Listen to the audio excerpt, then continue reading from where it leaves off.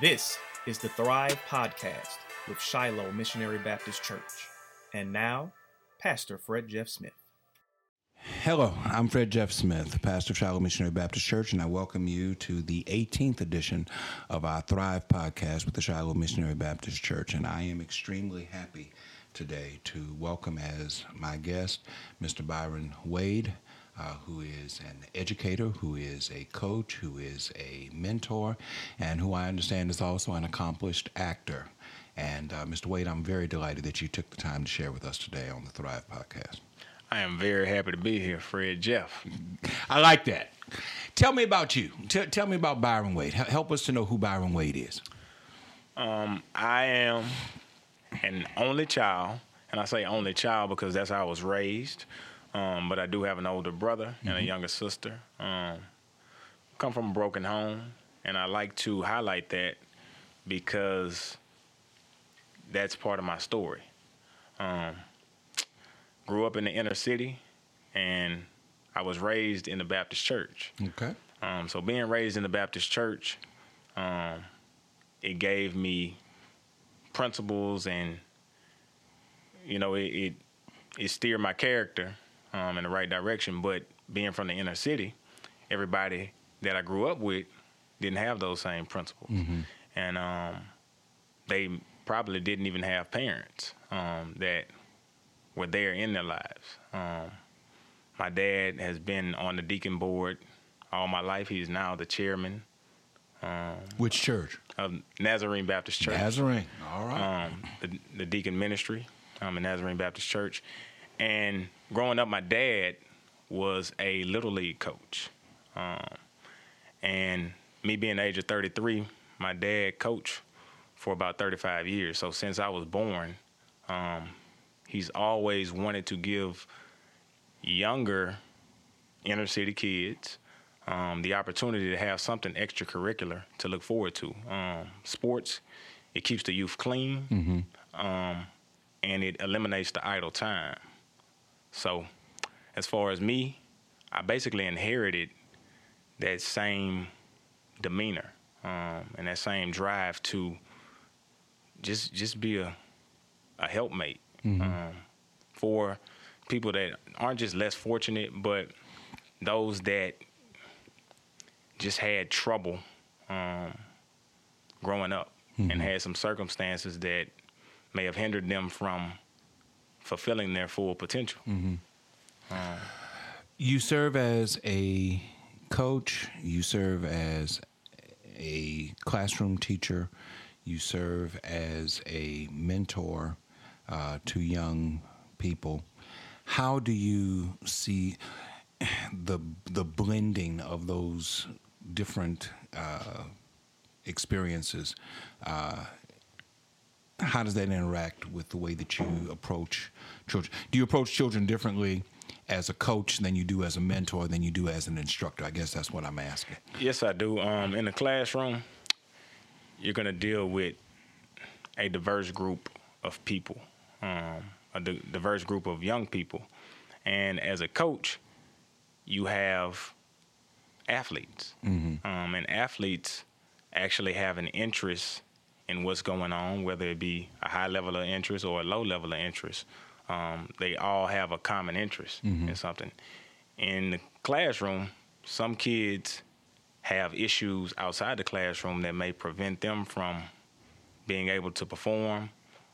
That really overshadows the educational side of it. A lot of times, we're quick to point the finger at what's wrong with somebody, but we don't identify why. And that's, as a mentor, from the classroom to coaching, I go that extra mile to try and identify those things. One thing I learned early was you have to use your passenger seat, meaning you can't just deal with a child during the hours that you're working or working with them. You have to go above and beyond and have conversations with them to get to know some things about them, because kids, they don't have the same perspective as an adult. They haven't been through anything. What they're going through is, the cards that they're dealt, and they don't really understand. So when I can have conversations with them, get to know them, identify some things that's going on, I can be strategic in trying to help mold, shape, use my testimonies to relate to them, to get through to them. Okay. With regard to this passenger seat concept, which I find interesting, if you're in the passenger seat, and is the presumption that the child is in the driver's seat? No. Okay. What I'm saying, me having a vehicle, I'm Right. driving my car. Okay. My passenger seat is empty, so you have to utilize that passenger seat to be able to have a conversation. So So they're riding along with you. Yes, You're sir. the one doing the driving. Yes, Okay. sir. I just want to I want to make sure that I understand that correctly. What are the issues that you come across regularly? And I'm not asking you to betray anybody's confidences, but as you interact with young people, what is it that adults think that they know children? They think that they understand children. Well, we all have been children at some point or another in our lives. But is it fair for us to presume that because we have experienced our own childhood, that we are cognizant, we are aware of what it is that children of 2018 are going through? Values and peer pressure. I'll start off with peer pressure to say the way a child will act amongst their peers is totally different than they will act one-on-one with an adult.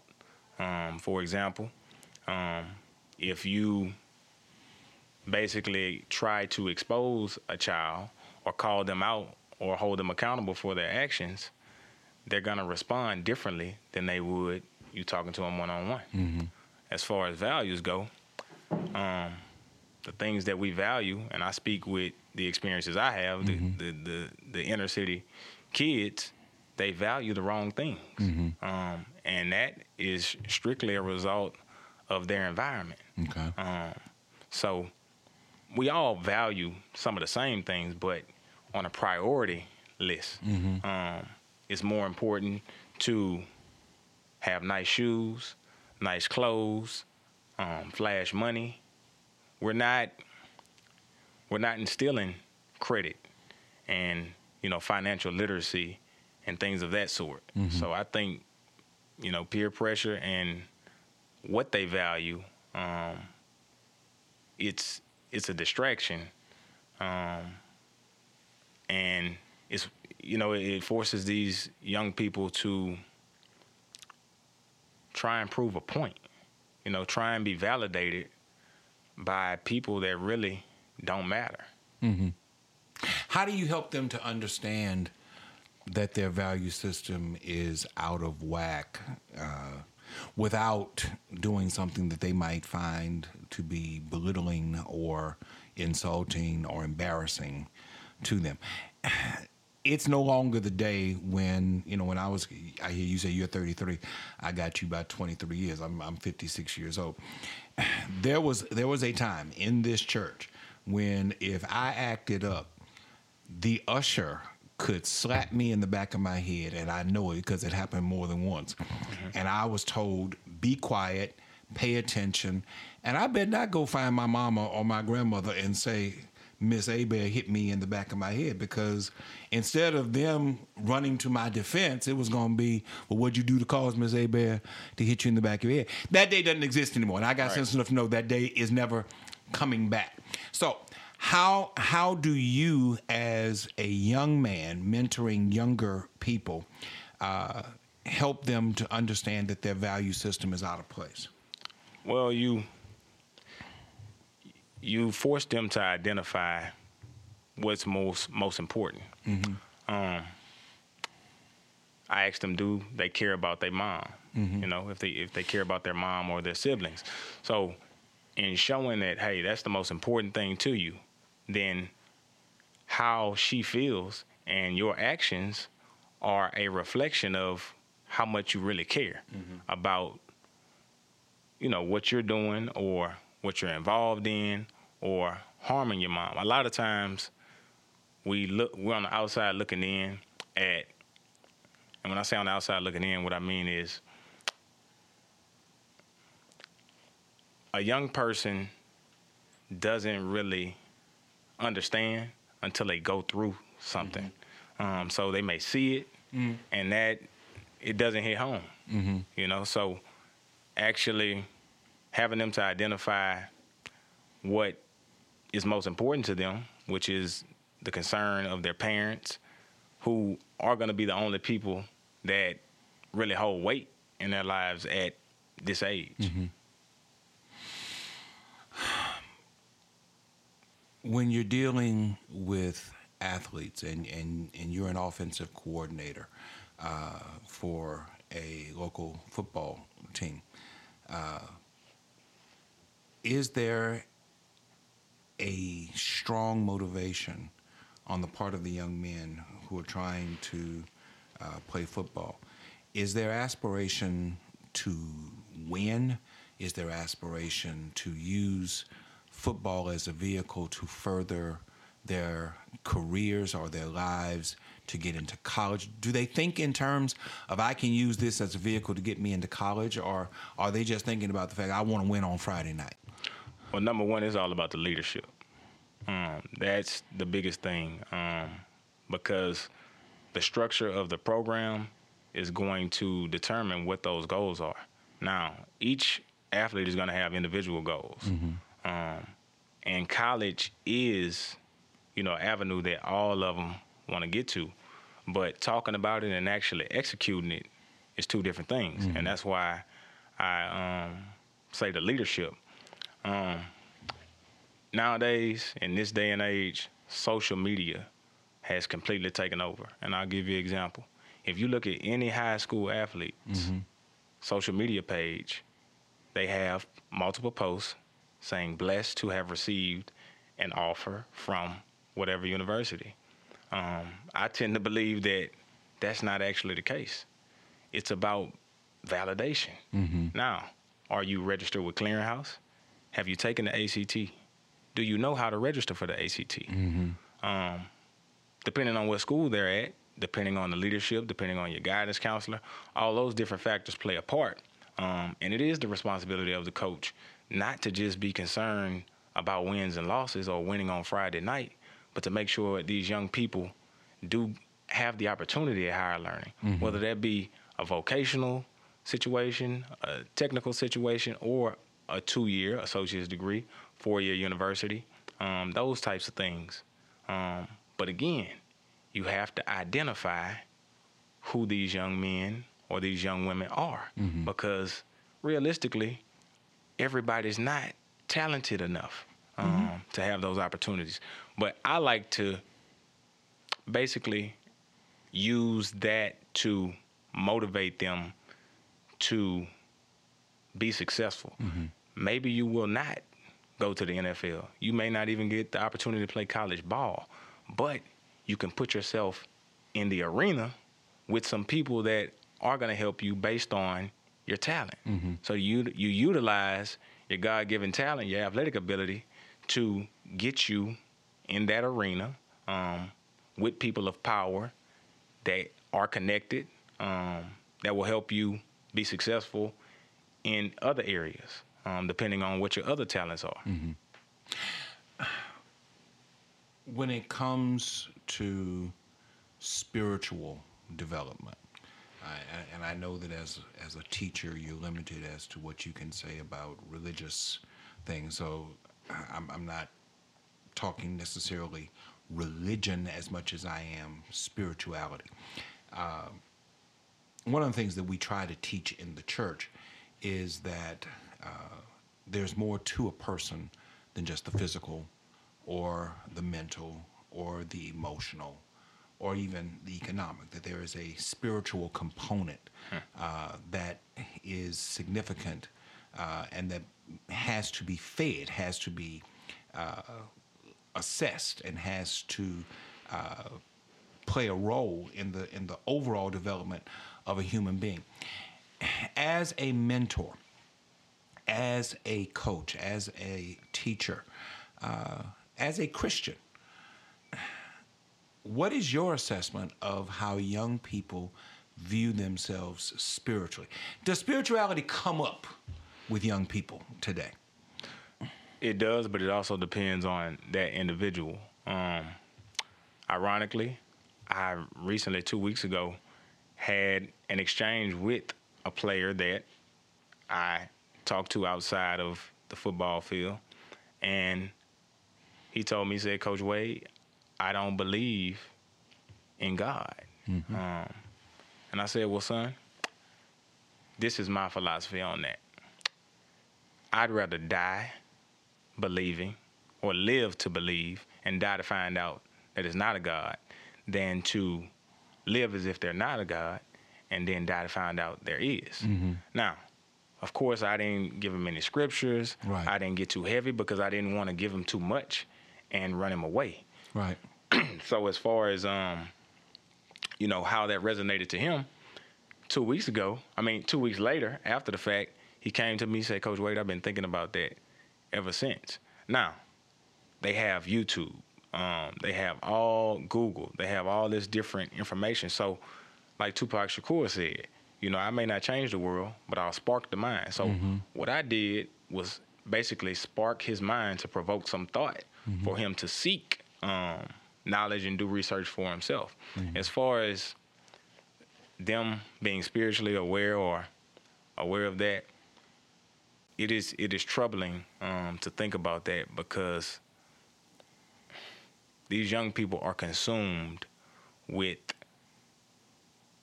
music,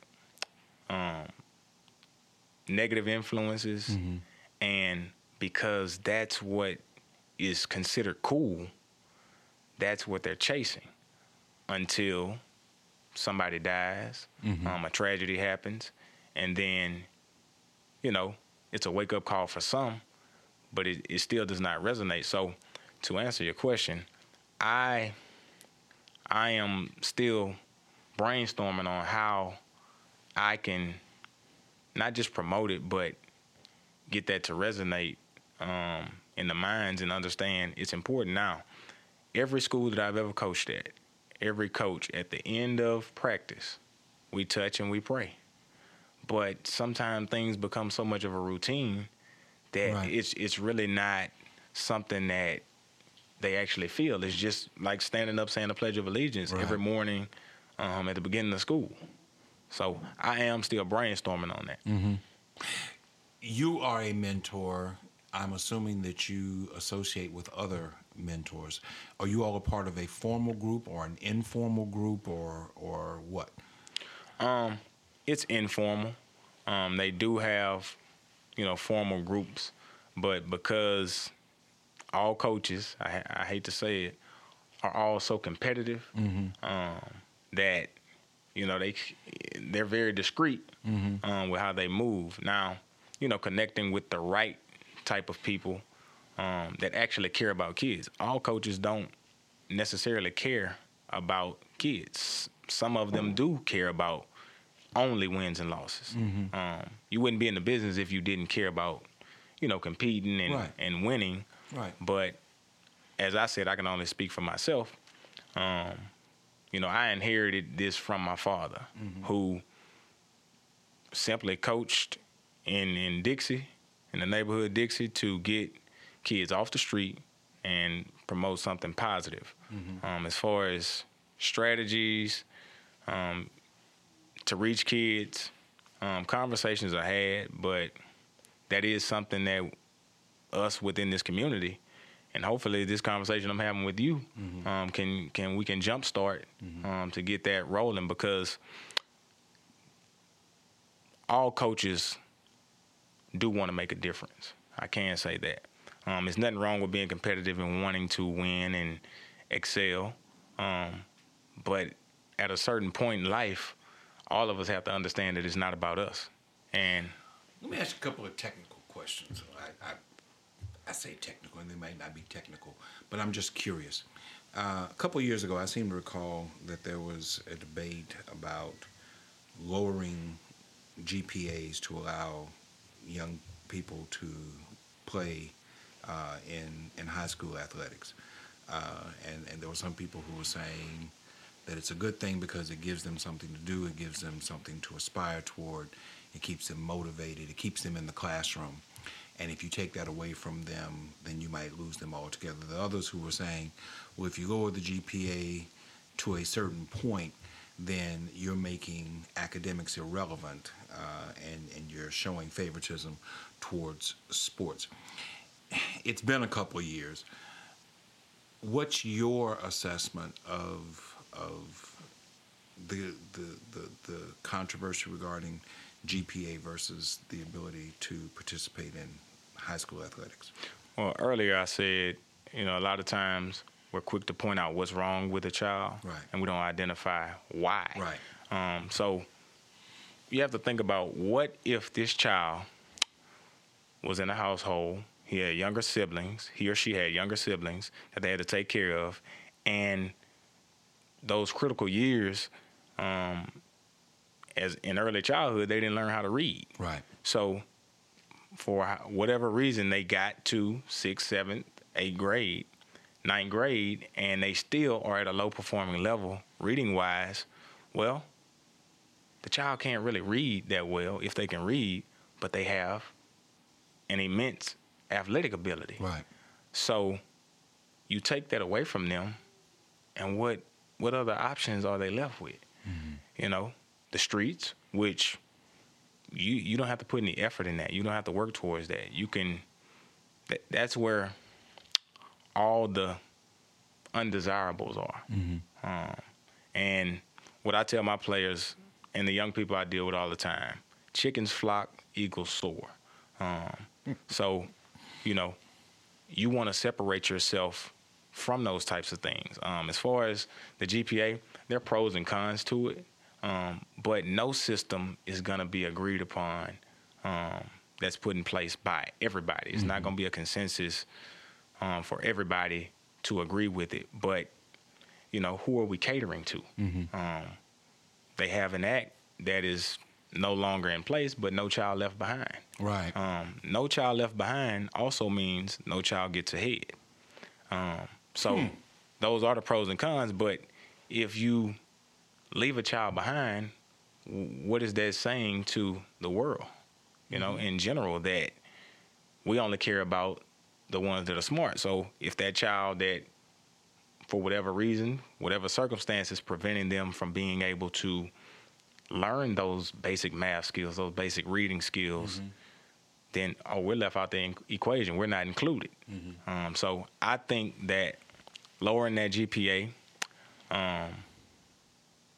it is a big benefit to those kids that had circumstances that may have prevented them from being able to achieve. Now, in the same breath, you have kids who are complacent, and most people will look at it like, well, this won't motivate kids to work hard. Mm-hmm. But again, I don't think any child should be left behind, so I am in favor of it. Okay. And I like that statement. If you're going to talk about No Child Left Behind, you also have to consider the fact that no child gets ahead. That's profound. You're also an actor. I don't want to just focus on the academics and the coaching part of it, even though you're an Eagles fan, and I'll forgive you for that. But you're an actor.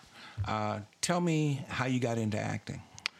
Honestly, Fred, in college, I had a crush on a young lady. Me having this crush,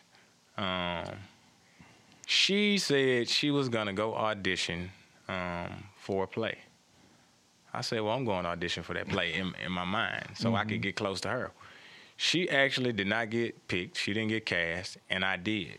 And acting at Upstage Theater, it saved my life because in college, I was majoring in mass communications, and halfway through, I knew that's not what I wanted to do with my life. Mm-hmm. But I had already accumulated maybe 80 hours.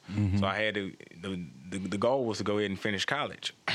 So at the age of 23, when I graduated and finished, it was so much idle time that I had on my hands. And, idle time is the devil's worship. Right. I had made some bad choices, had, been incarcerated. I'm not ashamed to say that because my testimonies are so great as a result of. But me being able to act within the community theater allowed me to spend time learning these roles. And the amount of time that you have to spend daily and weekly, it doesn't just count at rehearsal. So you may rehearse Monday through Friday, 6 to 9, so 3 hours a day. Well, still, you have to look at those lines. So I didn't have time to spend with the undesirables. And I was good at it. I was really good at it. I'm very passionate. I like to show that I can relate to a lot of different people. And the transitions in my life have allowed me to relate to a lot of different people. So when you talk about acting, I look forward to being able to be a police officer or a pastor or a homeless man, because all of those different individuals I try to relate to in real life. One of the things that bothered me about Denzel Washington winning the Academy Award for the role that he won for, Denzel Washington had played all of these positive, iconic characters, and he didn't win anything. But when he plays a corrupt police officer, a gangster, Training Day, he wins an Academy Award for playing that. Is that just about the fact that some people like the bad character? Because if you know anything about me, I'm a Godfather person. I love The Godfather, and I am a Michael Corleone fan. I love him. Al Pacino has played any number of roles. Not all of them have been the gangster, but I'll always remember him first and foremost as Michael Corleone. Is it just that the bad guy gets remembered more? Is the role? I've heard actors say that there's so much more diversity in the role when you play the bad guy. What are your thoughts about that? Positive role models versus negative role models? Well, everybody does secretly love the villain, because that villain is the one person that basically makes the whole movie or the play or the production. Actors don't want to be typecast. And being typecast just means you stay in a box, being able to be basically very similar to what your personality is.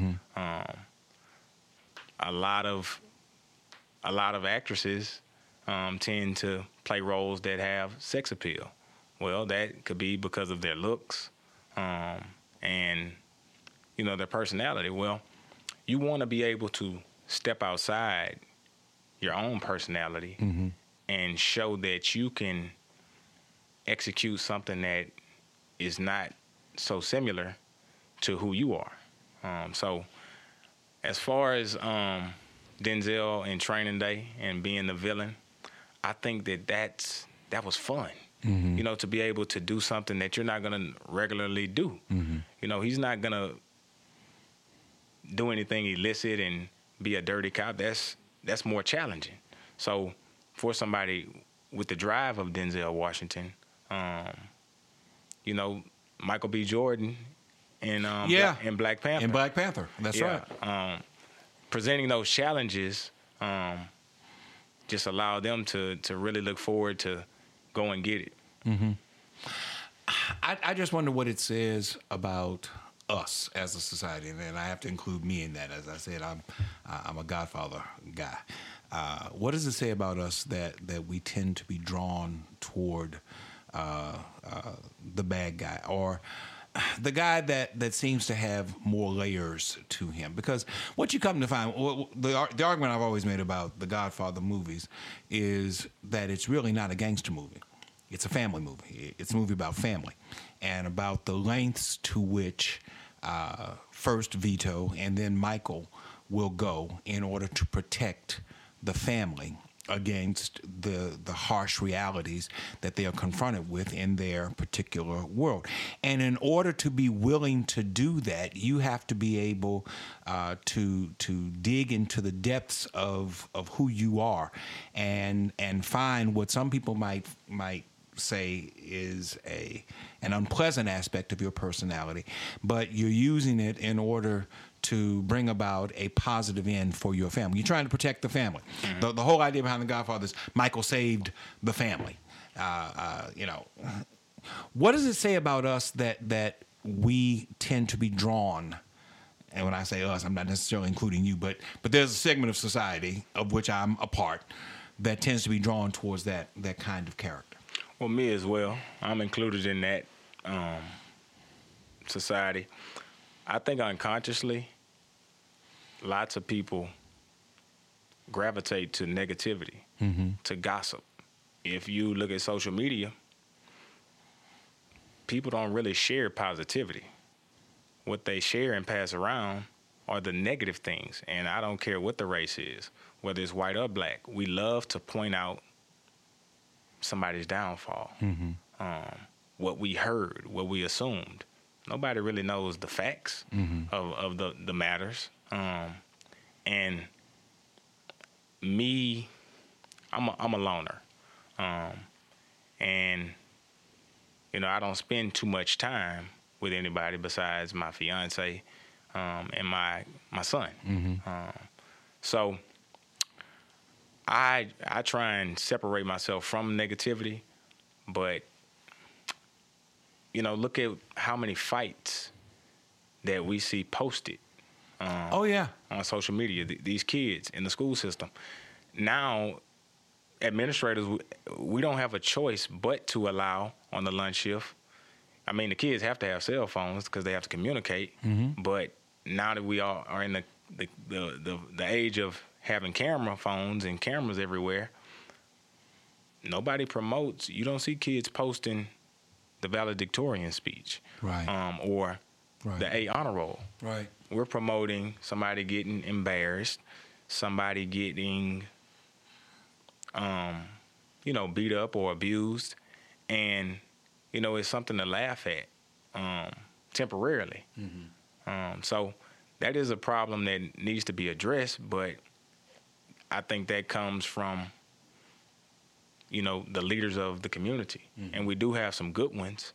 Not saying we don't have enough, but we need to find a way to create some dialogue mm-hmm. and include everybody, who I'm speaking of in this society that, values that type of stuff. You're leading me into the natural question for me as a pastor. I said before we started recording, that I consider myself to be a seeker. I'm trying to find different avenues, different ways to communicate to younger generations of people. I think that to believe that typical and traditional church methods will appeal to younger people is to make yourself passé after a while. Kids don't necessarily want to be in church at all, let alone be in there for 2 and 3 hours. Getting kids to come to Sunday school, getting kids to come to Bible study on a regular, consistent basis is a difficult prospect. Hearing what you're saying about children and their value systems today, the kids that you mentor, and the value system that they place upon names and labels and quick cash and conspicuous consumption and things of that sort. What role does the church play, in your opinion, in trying to recapture the attention of young people, particularly young African American people in 2018? Well, it depends on what church. You have some churches that are old and traditional, Baptist churches, and you have, I don't want to say these churches, no disrespect, but you have churches that do live streams. So the convenience of having a live stream eliminates the physical attendance component. If I can wake up, get out of bed, turn on my laptop, and be right there, as well as use my debit card to pay my tithes, I don't have to engage. So I think the middle age generation needs to be held accountable. And what I mean by that is we have to not be passive about the importance of having our young people in church. As a father, my son is 4 years old, and I told my fiance, I tell her all the time, if I'm not in church, how can I expect him to be in church and to want to learn, to want to be baptized and things of that sort? So I think you have to do things to appeal to young people. Have activities, have events that they can be involved in, have panels where they can actually voice their opinion. Now, the church has to be the church. There's nothing new under the sun. You can't compromise, Christianity and religion and the respect and the fear of God. So it's a thin line, but I think you have to target these young people by doing some things that are going to draw them in, that are going to appeal to them. I tell my students all the time, the way I have good classroom management is I tell them it's a time and a place for stuff. And I get them to understand, hey, it's a time to play, it's a time to joke, and now it's time to learn. So during that bell-to-bell classroom time, it's time to learn. Lunch, it's time to talk. Get your cell phone out. It's, that is the appropriate time for you to have fun. And when you get a child to understand that, you can have those incentives to be the motivating factor to get them to do exactly what you want to do. But you also have to show them that you love them. And showing that you love young people is actually listening to them and showing them that you care. You show a child that you love them, they'll do whatever you want them to do. You are obviously a disciplined person. I'm looking at you. You're fit. I take it that you exercise, you work out. You're handsome. You're articulate. You've got your degree. You're teaching in the classroom. You're a disciplined person. One of the knocks against young people is that they lack discipline, and some people will. I know you've already said that they like to point at faults and failures, but not want to deal with the why. They'll quickly point to the home and say, well, you see, the home wasn't disciplined, and so that's why this is that way. Perhaps there's some truth to that. I don't think that it's that's totally accurate.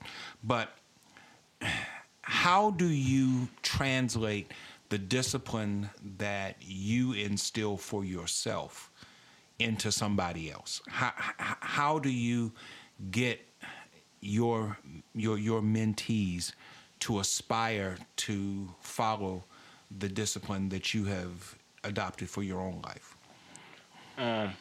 You have to evaluate yourself, and you have to learn from your experiences.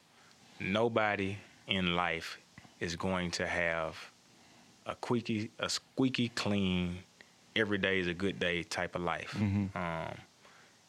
So the way I reach those mentees, I point out experiences that other people may have experienced, something that I may have experienced that I can share with them, or something that I know that they have experienced. And when I'm using the word experience, I'm saying, falling short, falling down, fall 7 times, get up 8. Mm-hmm. That's a cliche that we can say, but you have to really be analytical and get them to understand the meaning of it. I use the word resilient all the time.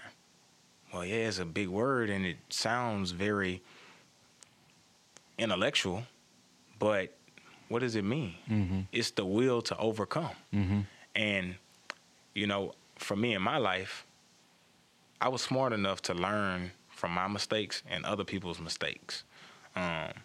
Despite being in an environment, I'm off Spanish Town Road. Mm-hmm. The lake is my neighborhood where I was born and raised, and nobody over there graduated college or went to college or even high school, but I did.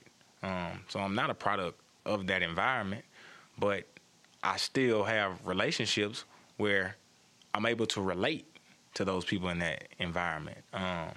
So being relatable is a very, very important component in reaching anybody, because, kids, adolescents, young adults, they have to feel comfortable opening up to you.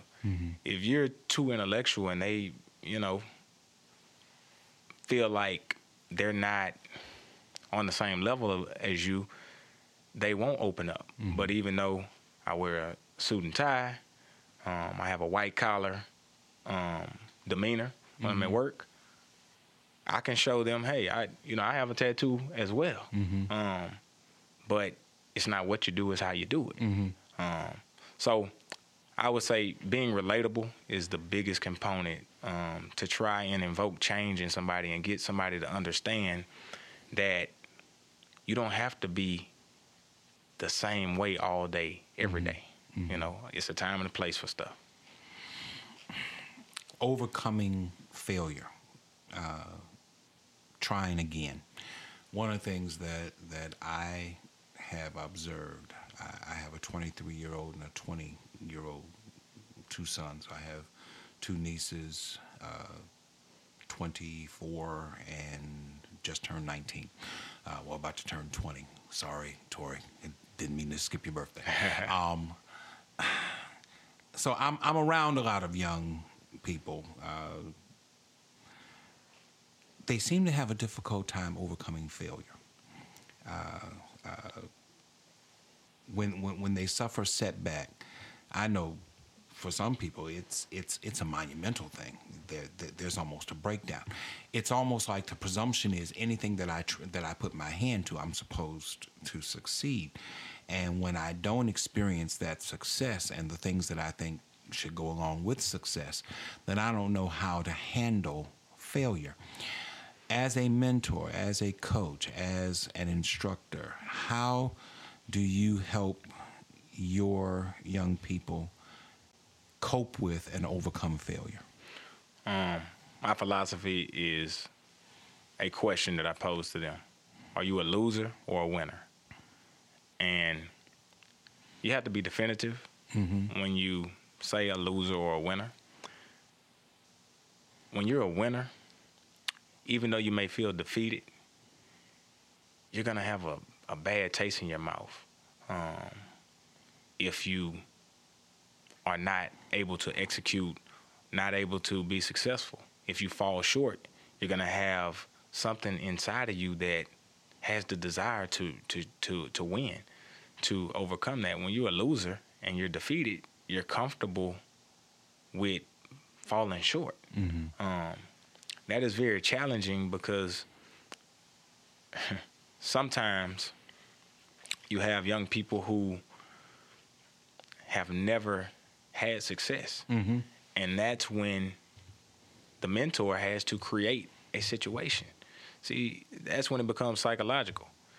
You have to play a mind game, So I may play a game of checkers with a child, and I may let them win. And even though that's not a big accomplishment, they are able to experience the ability to succeed and win. So that is just a start, a building block on that stairwell to trying to get them to understand life is full of good moments and bad moments, and storms and sunshine. And, you know, when young people understand that, you know, bad days are a part of life, they'll begin to understand that they need to do things that will allow them to be on the winning side of things. But Mr. Wade, Coach Wade, if God loved me, then why would He let me fail like this? You always talking about God and church, and if God really loved me, then how come I failed at this? I tried. I went home. I studied. I put my best foot forward, and I failed anyway. What does that say about your God, Mr. Wade? Well, it says that He knows that you weren't given all of what He blessed you to be able to give. Yeah, you fell short, but you can do better. So, you know, falling short is what I would like to say is an isolated incident. What I mean by isolated, it's just one time, you know. It doesn't have to be a pattern. No, it doesn't have to be a pattern, but I think it's important that children experience failure. I think it's important that they know what it is to lose. I think that the earlier they learn what it is to lose, the more they will appreciate and benefit from success. Nobody likes to lose. God knows I don't like to lose. I'm a Cowboys fan. Nobody does. It's been 22 years since we've done anything worthwhile. You know, and that's a hurtful thing. However, I'm a strong believer that you learn more from losing than you do from winning if you don't allow the losing to defeat you. You can lose and not be defeated. Well, I like to say, if you don't know what true joy is if you don't experience pain. Yeah. So exactly. You know, I'm glad you brought that up and put that in words, because sometimes it is hard to articulate, you know, your thoughts about that. But if you never lose, you never know how bad you want something until it's gone. Right. So, you know, the comparison of winning and losing goes hand in hand with what you just brought up. You're 33 years old. You're teaching. You're coaching. You're mentoring. You're engaged to be married. You're a father.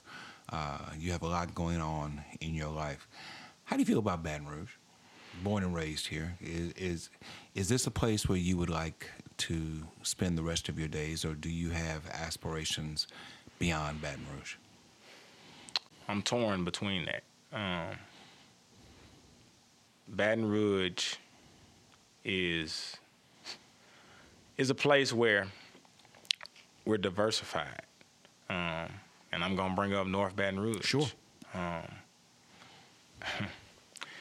In North Baton Rouge, there aren't even any places to eat.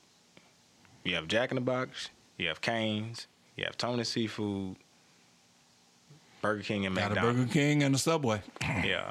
As far as raising my kids, I would like my kids to be around all races of people, so they can relate to all walks of life. I went to Southern Lab in high school. So 9th through 12th grade, I didn't go to school with not one person of a different race. Right.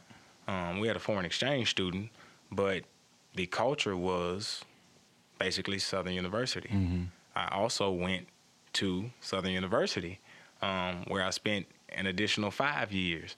So you're looking at a decade of my life where I was around 90% black folks. Right.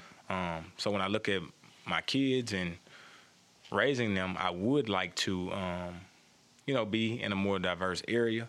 but this is home, and you know, it made me who I am. So what I'm going to instill in my children are going to be principles that are going to allow them to be successful anyway. But that's why I say I'm torn, because, you know, I think about the Texas area. You know, you have Hispanics, you have, you know, whites, you have blacks, and it's not everybody pulling each other down.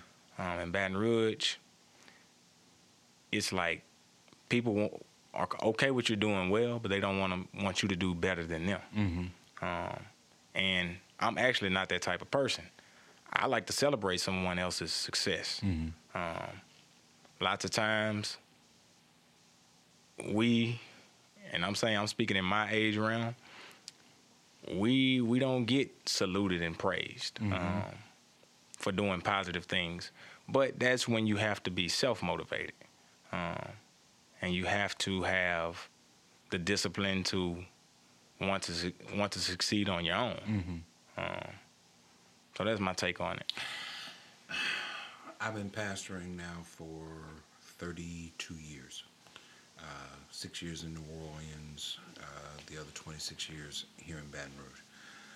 One of the more frustrating aspects of what I do is watching bright, talented, gifted young people who graduate from high school, graduate from college, and then find that they have to leave Baton Rouge in order to enjoy the success that they think that they should enjoy after the achievements that they have achieved.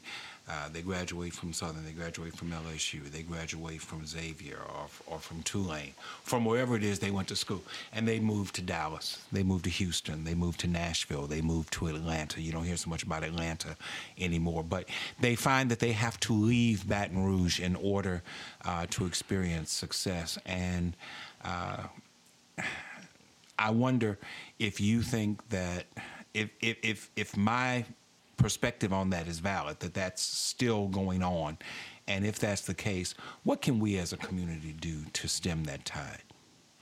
Well, as a community, we have to be accountable for our own actions. I like to bring up, you know, the Alton Sterling situation. Okay. And, you know, Alton Sterling, well, not Alton Sterling, but every individual needs to point the finger at themselves. You need to take a look in the mirror and understand that you can only control what you do. I cannot control getting gray hair. I can't control if I get bald or not. So I can't worry about that. If you put yourself in a bad position, then you increase the risk of something bad being the outcome. So if we can identify that there is some unfair treatment going on by law enforcement, whether it be from black or white, Hispanic, then if you know that it's a high risk for you to be shot at, you need to abide by the instructions you are given if you value your life.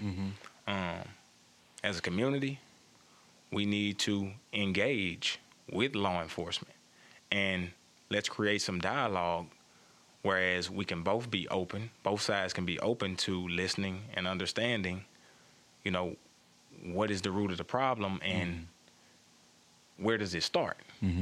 Because when things start the wrong way, you know, the outcome is going to tend to be, you know, messed up. Alton Sterling, he had a firearm on him. And if you have a firearm, you're considered dangerous because you can kill somebody. So for me, if I have a gun on me, then yes, I am going to put my hands up and listen to what law enforcement is saying because they have a job to do. What I like to point out to a lot of people is you have 2 white police officers that are policing a black, impoverished area. Somebody gets killed, okay? it's my family member. Well, those 2 white police officers come door to door asking, does anybody know anything? Well, what do we do in the black community? I'm not going to rat. I'm not going to snitch.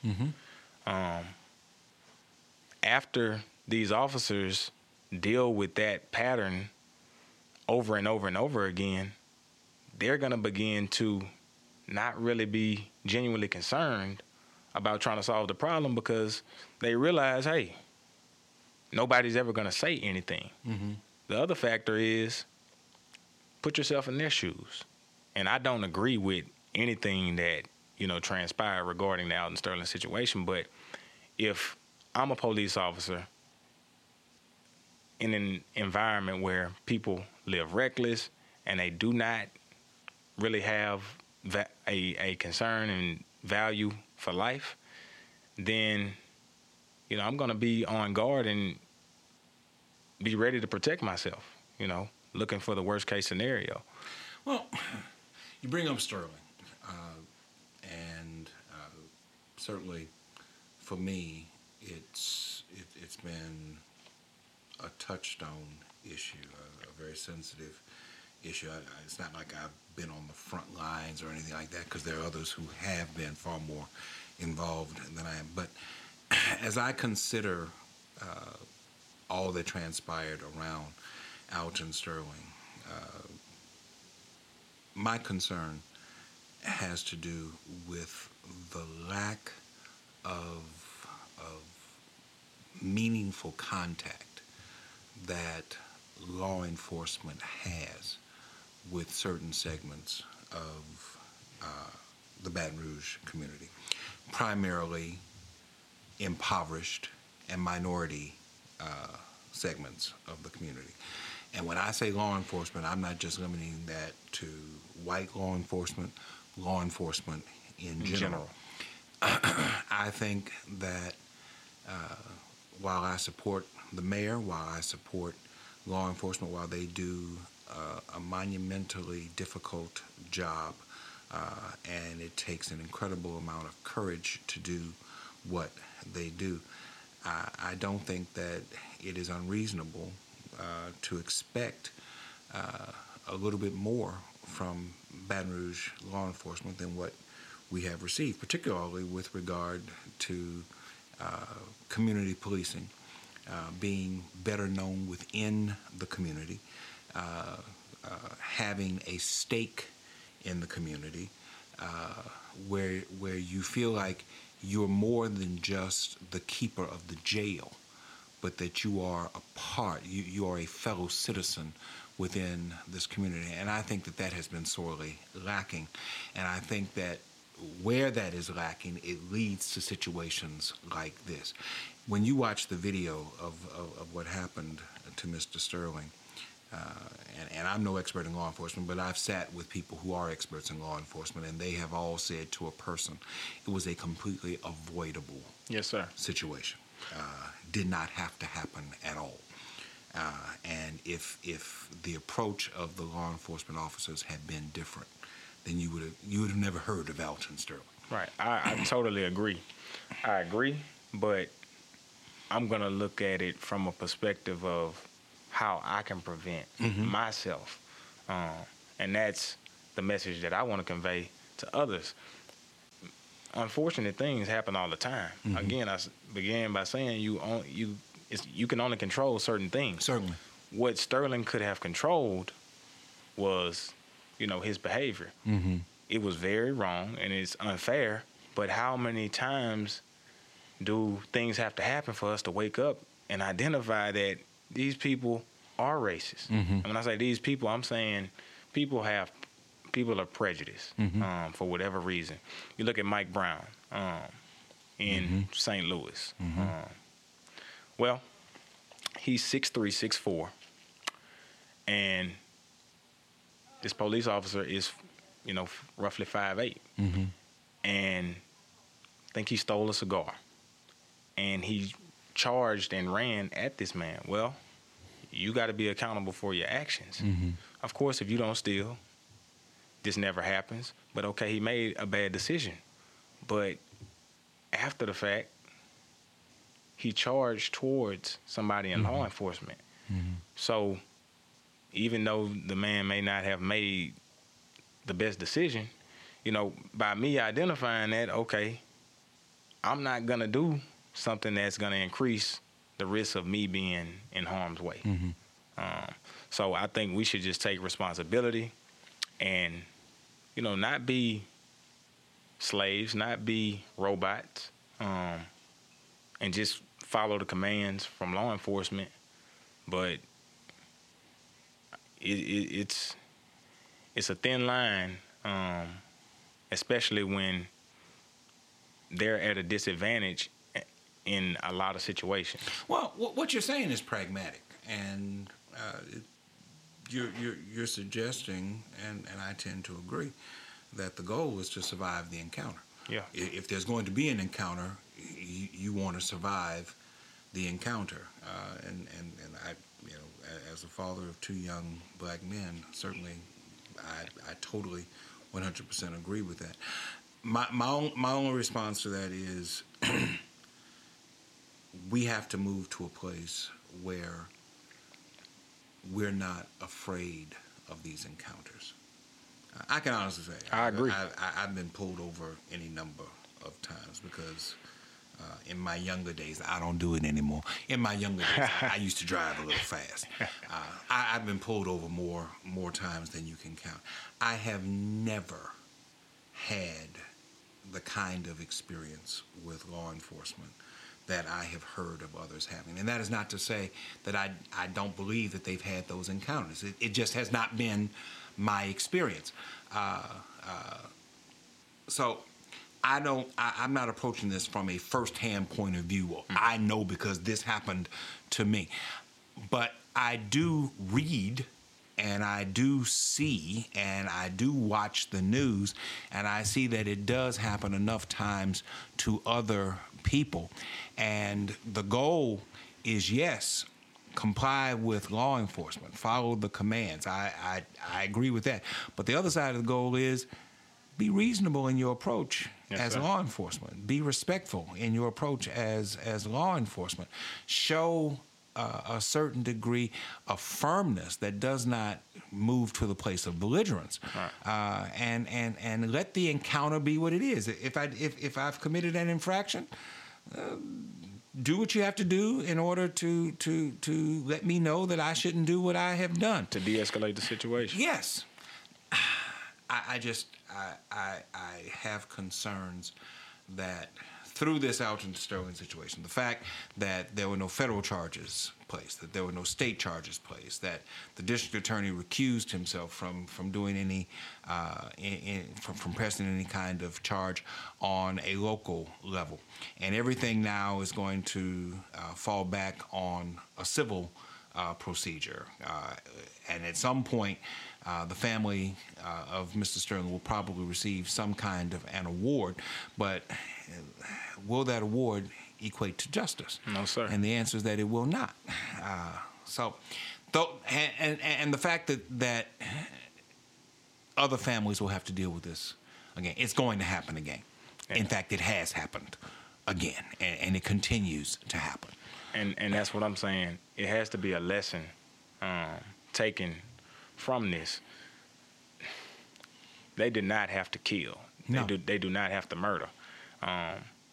There are so many other parts of the body that could have been targeted that would have still preserved his life. But the harsh reality is they don't care. So I think we must learn a lesson, and I'm all about surviving, but to tackle the issues before they actually happen, I think law enforcement and the general public need to have a peaceful dialogue where both parties can just speak on concerns and we can come to a solution. This is an ugly world, an ugly society, and there are so many stereotypes. One thing that I did in my classroom,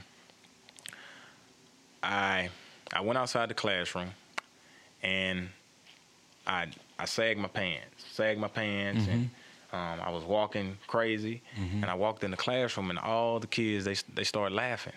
They like, Coach Wade, what are you doing? What you know about that? You sagging your pants? But I got their attention. And I said, your appearance is a determining factor on how you're going to be treated. Right. So if you ride around, smoking or drinking, you're going to increase the risk to be stereotyped and identified as something that you may not be. So I'm all about being preventative of unfair treatment. I've been pulled over lots of times. Officers have drew down their weapons on me, and then when I open my mouth and I can speak with intellect, they change their whole demeanor. So I feel like just talking to the black community, we have to be accountable for what we can control, and that is our demeanor, our actions, and the way we do things.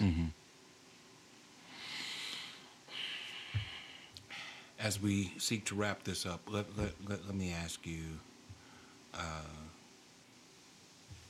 the home, the school, the church, historically, those are the things that serve as the hubs of the African American community. At one time, we could talk about various businesses, but truth be told, there's a paucity of black-owned business. There are severe limits on black enterprise for various reasons, some of which are racial, some of which are economic.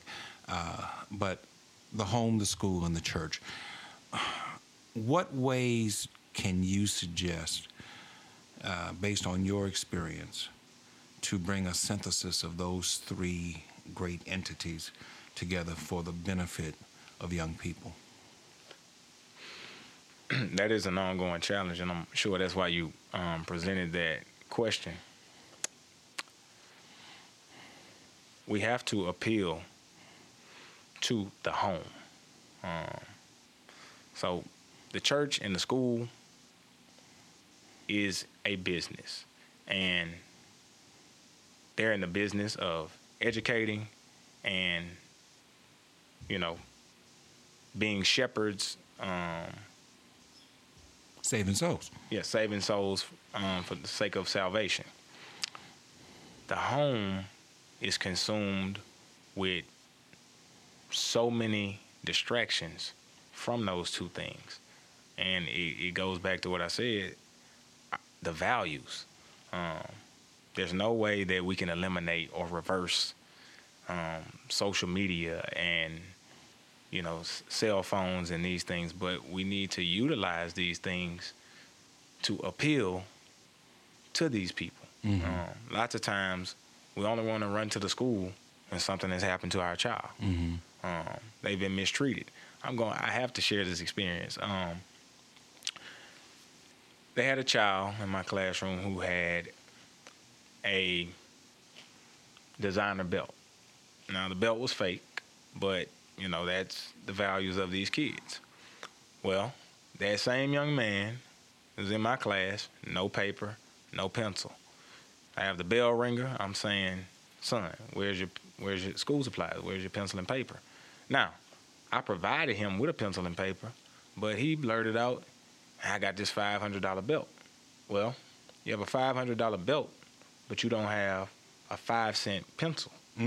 So I told the child, step outside the classroom, for me to get him some school supplies because he was distracting the rest of the class. Well, child goes home, tells his dad.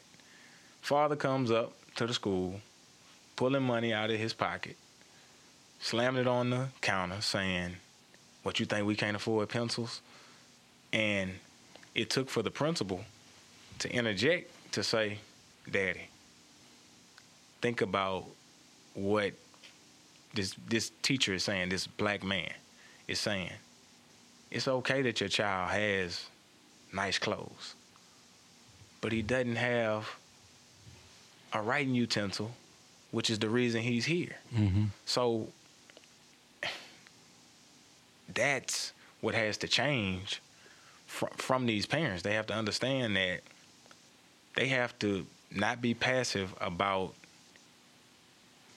forcing their kids to do what's right, Mm-hmm. and to do what is expected of them, and to quit being so sensitive about somebody getting on your child. You stated earlier that when you were growing up, it didn't matter who it was.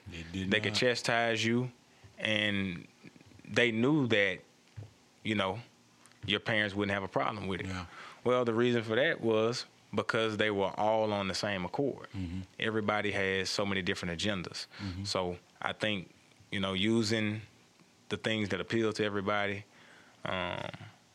social media, I think those are the avenues that could be a start to invoking some change, and connecting the dots between the home, the school, and the church.